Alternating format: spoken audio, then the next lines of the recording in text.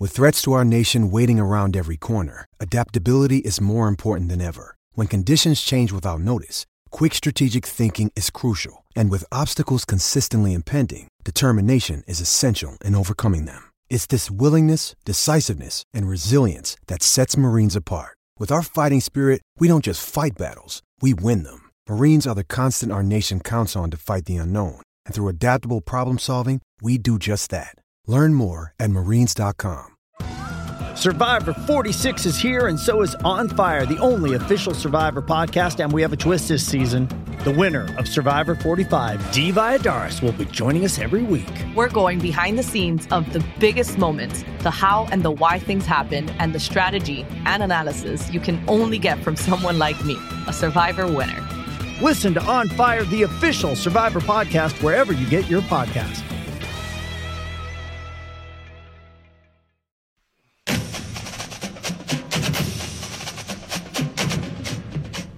You're tuned into Utah's best midday sports show, The Bill Riley Show, presented by Les Schwab Tires, right here on your home of the Utes, ESPN 700. Final hour of The Bill Riley Show on a Friday, live from Proper Brewing in the heart of downtown Salt Lake City. Good to have you in today. The Jazz are in the islands. We had Bowler Jack on the other day, Gordy on the other day to talk a little bit about it. They've got the exhibition with the Clippers, and they head to Seattle, play another one before they come back home again. And preseason's off and rolling there and around the NBA. I thought we'd talk a little hoop on this Friday, bye weekend in football. Not a lot going on here, but I will say our next guest is a noted NBA insider. You can read his stuff on his Substack and at Bleacher Report.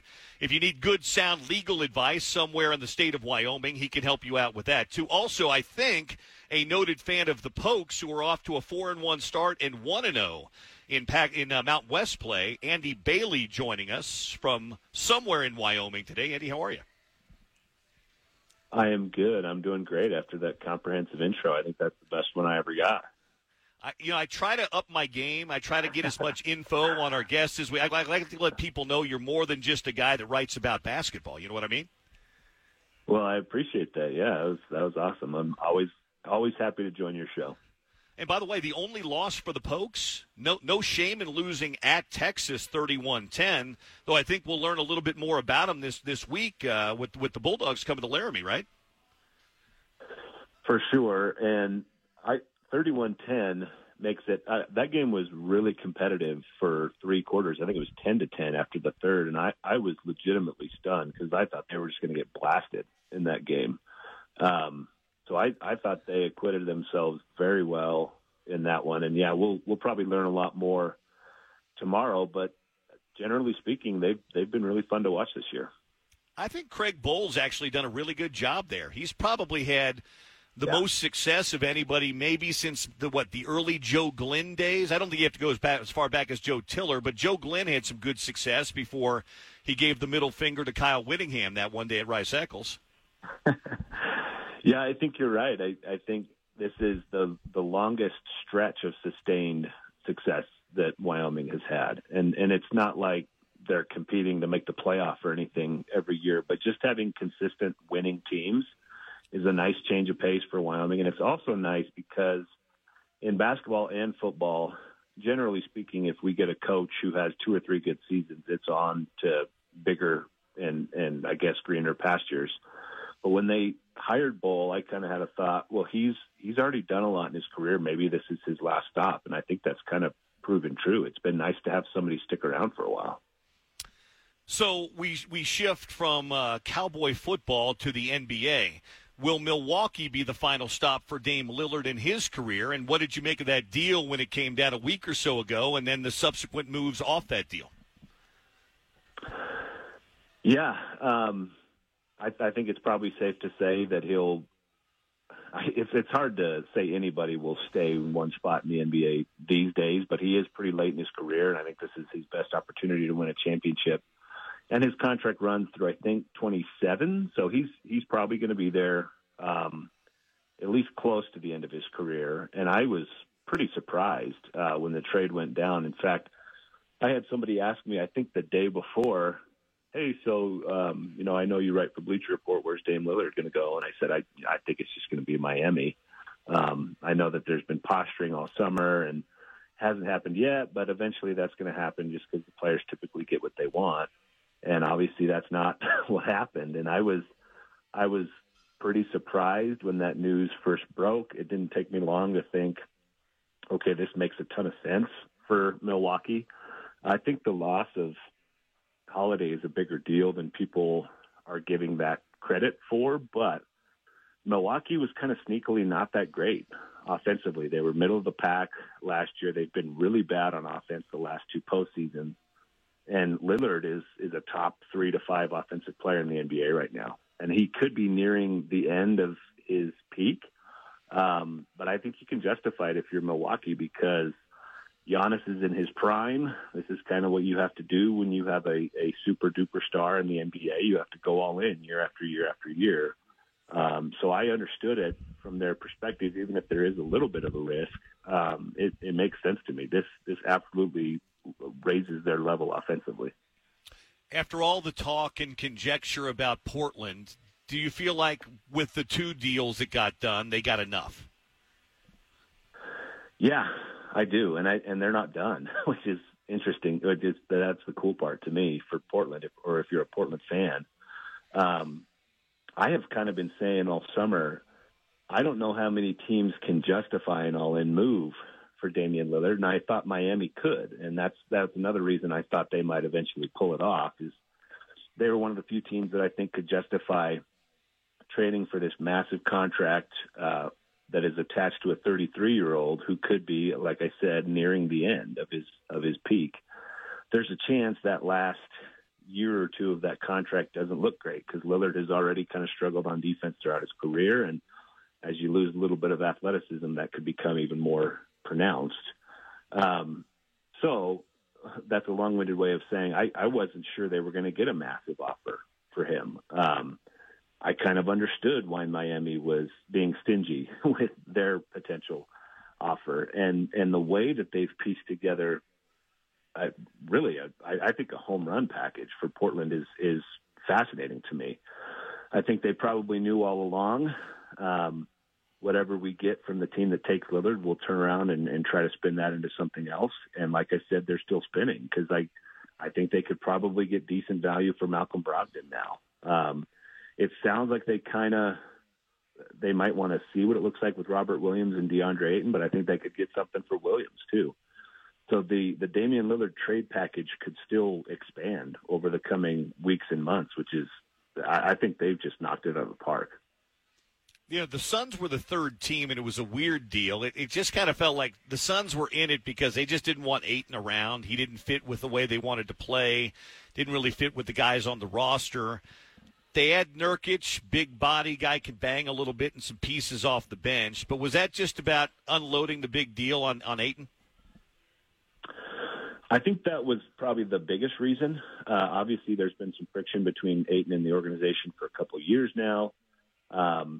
I think they could have tried to work it out with a new coach because I think a lot of that friction was between Ayton and Monty Williams, who's not there anymore.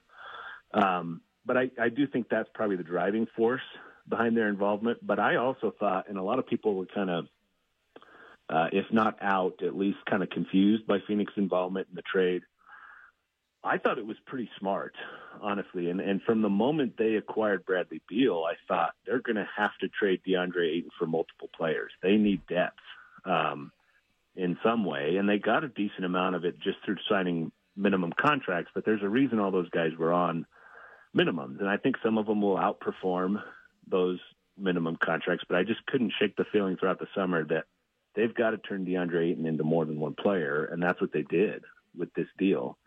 And I don't think, in terms of like pure talent, I think it's pretty safe to say most people would take DeAndre Ayton over Jusuf Nurkic. But Nurkic is a better passer, and I think he's a more willing passer, and I think that's pretty important if you've got Durant and Beal and Booker in your lineup. So I think he might fit better. And then Grayson Allen has been a starter for years on pretty high-level playoff teams, too, here in the last couple of years with Milwaukee. So he'll help. And even Nasir Little could be, an interesting rotation player for them. So I think Bleacher Report had me grade the deal in the immediate aftermath, I think I gave everybody either like a B. I think the lowest grade I might have given out was a B+ or something like that. I thought it really made sense from everybody's perspective. Andy Bailey's with us. We're talking some NBA basketball today. Just real quick on that, we'll talk some Jazz here in just a second. But if you had to pick between Milwaukee and Boston right now, they seem clearly the two best teams. And Holiday's now a member of the Celtics, which was a good upgrade for them, especially losing Marcus Smart. Where do you grade? Where do you come out if they're meeting in the Eastern Conference Finals in the 7-game series? Who do you like? I think this is like the ultimate question in the NBA right now. It's so hard because I think you could make a pretty strong argument for either one of those teams. Right now, I think I'm just barely leaning towards Boston. I think their top 6 is just stacked right now, and I don't think that Drew Holiday is not as good an individual player as Damian Lillard, but I think he fits in Boston really, really well. And people may remember the last time, it may not be the last time, but at some point, Holiday and Lillard met in the playoffs. I think it was like 2019 or something. And Holiday just completely shut Lillard down. And I don't know if we'd have a repeat of that if they met again, but I think that would be an interesting matchup to watch. I think if there's a guy who's kind of built to defend Damian Lillard, it's probably Drew Holiday. Yeah. And I just love the way that top 5 or 6 is built in Boston. I thought they lost a little bit of their versatility when they had Porzingis essentially replace Marcus Smart. I know that wasn't exactly what happened, but that's essentially what happened. And then they got a better version of Marcus Smart later in the offseason while still keeping Porzingis. So they've got a ton of talent. I think they can play a bunch of different ways. They can play with dual bigs. They can play with a ton of playmaking. They've got, I think, the best defensive backcourt in the game with Holiday and Derek White. Obviously, Tatum and Brown is the star duo that most people talk about with Boston, but they're stacked. Those two teams at the top of the East, I think, are head and shoulders above everybody else. Andy Bailey's our guest, an NBA insider from Bleacher Report, joining us here on the Bill Riley Show today. Where do the Jazz fit in the West right now? Obviously, everything's on paper right now. Their early season last year, before the roster kind of got moved around a bit, was very good. They surprised a lot of people, and they frankly weren't bad for the entire season. But now it's a season later, made some additions, had a bunch of draft picks. Where do they sit right now, preseason in the West for Andy Bailey? This is going to be kind of a boring answer, but I kind of feel like they're in the same realm that they were last season. And it's in the West. I feel like we could probably say this about the West in each of the last 20 years, maybe even more. The depth of talent in that conference has just been ridiculous for so long. And there's going to be several teams that I think you could probably make an argument that 12 or 13 teams think they're going to be competitive this year. There aren't a lot of outright tankers. And so obviously that's going to be difficult for Utah to claw its way through all those teams. Every team has a big two. I mean, even Utah has, I thought Lauri Markkanen was clearly a top 15 to 20 player last season. And typically if you have a guy like that and a decent supporting cast, you have a pretty good shot to make the playoffs. But I think Utah could be competitive, win 40 to 45 games, and not even make the play-in. That's how good the West is this season. So I think they could be noticeably better as a team and still not really move up in the standings, if that makes sense. The talent is just so densely packed in that conference. What's your biggest question about the Jazz heading in?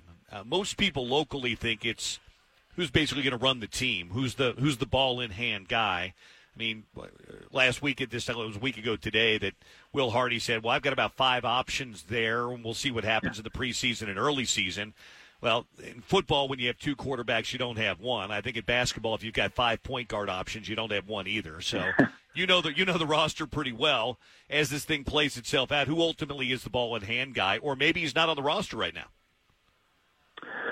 I think that is the biggest question. It's the most obvious one for sure with the Jazz. And I think you're right that if you have 5 point guards, you don't have one. I think that's a fair way to assess the situation. But I do like a lot of those guys for different reasons. I think Jordan Clarkson showed a lot as a playmaker that he hadn't really at any point in his career last season. And I think he'll probably get some starts at point. I would be surprised if he's the early starter there because, like I said, I feel like he showed a little bit more as a creator than he has in the past. I'm also not ready to give up on Talen Horton-Tucker. I've kind of noticed a lot of I'm not as keyed in as you guys are over there, but I noticed a lot of Jazz fans who I think had kind of soured on him at various points last season. And I understand that his shot is very inconsistent, but his wingspan, his athleticism, kind of the deep tool belt that he's got, I think is interesting. So I'm not ready to give up on him yet. I got a chance to see Keontae George at some summer league games, and I thought, well, maybe he's going to, step up and take over the role at some point this season. So they've got a bunch of options. I think that's the guy, Andy. I think that's the guy they would love to be that. I mean, if you had to, say ultimately who on the – I think they'd like it to be Keontae George. And that would be phenomenal. If you could get that out of a rookie, obviously that would be great. And he looked very, very comfortable in the summer league action that I saw in Vegas. Could there be a little bit more of a learning curve when he's against full-time NBA talent? Probably. And so that's why I kind of lean towards, I think they'll go with somebody with a little more experience. If I had to guess, and again, you guys are more tuned in than I am, but I would think it'd be Clarkson and Agbaji in the backcourt to start the season. But Clarkson is obviously, he's gained a lot of notoriety and he's been very comfortable as a sixth man throughout his career. So if Keontae George was able to elevate and assume that role at some point, that might make the whole rotation just kind of make more sense to push Clarkson back to a six-man role. And really, if that happens, then you're probably looking at a different sort of result for the Jazz. Maybe they aren't in that 10 to 12 range if that happens. Maybe that puts them in the 6 to 10 range or something like that. I think Sexton is going to start there, though I don't think that's ultimately his role. I should have mentioned him. I think he's going to be the guy that ultimately starts there. I think it'll be Sexton and Clarkson to begin things. I think ultimately by mid-season, later in the season, I think they'd love it to be George and Clarkson with maybe Sexton playing the old Clarkson role and Agbaji being the 3-and-D guy off the bench. Yeah, I could see that happening. Maybe I'm just higher on Agbaji than others, and I think they could use some of his length and defensive versatility out there. I think he's got certainly higher upside defensively than Jordan Clarkson does. But the way that you laid it out I could see that happening too, for sure. I think early on, at least. I'm with you. I'm a Kansas grad, so I'm a big Agbaji fan, and I thought he really got better as the year went along. The problem is I think you're going to see a lot of Lauri Markkanen at 3 and John Collins at 4 and Walker Kessler at 5. And I don't know ball in hand, creative guy. If Clarkson's that guy, I don't think Agbaji's that guy. So I think somebody else is going to have to play that, and then Clarkson, Agbaji are kind of the. Although I think Agbaji, if Markkanen moves to the 4, comes out of the game, I think you could play Agbaji at the 3 and kind of make him your wing defender, shooter guy. Yeah, and that makes me think. I mean, I think it was the first question you asked me about the Jazz is what is the biggest question, and one of the ones that came to mind is Lauri Markkanen truly a 3? And I think he kind of proved over the last couple of years that he can be, but it's going to be hard for me to shake the feeling that maybe his best case is like a playmaking 4.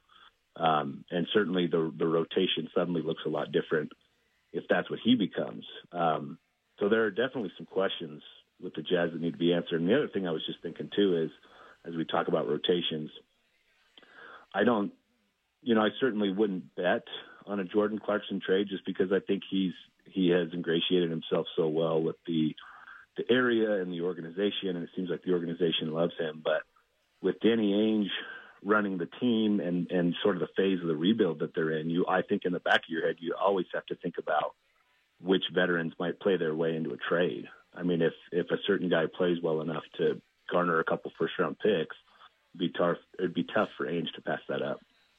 Yeah, because they don't have enough first-round picks right now, right? Yeah, you can never have too many. Ask Oklahoma City. Hey, thanks for doing this today. I really appreciate it. It's always good to catch up. We'll catch up as we get into the season. Andy, have fun this weekend.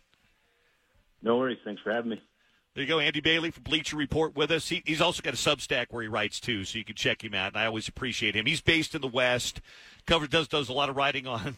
He's probably the biggest Jokic fan around there is, but he'll talk about the Nuggets and the Jazz and a bunch of stuff, so I always like to have him on as a guest. Before we go to break, let's check in over at Remedical with our buddy Dr. Justin Johnson. Lucky Land Casino, asking people, what's the weirdest place you've gotten lucky? Lucky? In line at the deli, I guess? Aha, in my dentist's office. More than once, actually. Do I have to say? Yes, you do. In the car before my kids' PTA meeting. Really? Yes. Excuse me, what's the weirdest place you've gotten lucky? I never win and tell. Well, there you have it. You can get lucky anywhere, playing at LuckyLandSlots.com. Play for free right now. Are you feeling lucky? No purchase necessary. Void where prohibited by law. 18+. Terms and conditions apply. See website for details. With Lucky Land Slots, you can get lucky just about anywhere. Dearly beloved, we are gathered here today to... Has anyone seen the bride and groom? Sorry, we're here. We were getting lucky in the limo and we lost track of time. No, Lucky Land Casino, with cash prizes that add up quicker than a guest registry. In that case, I pronounce you lucky. Play for free at LuckyLandSlots.com. Daily bonuses are waiting. No purchase necessary. Void where prohibited by law. 18+. Terms and conditions apply. See website for details.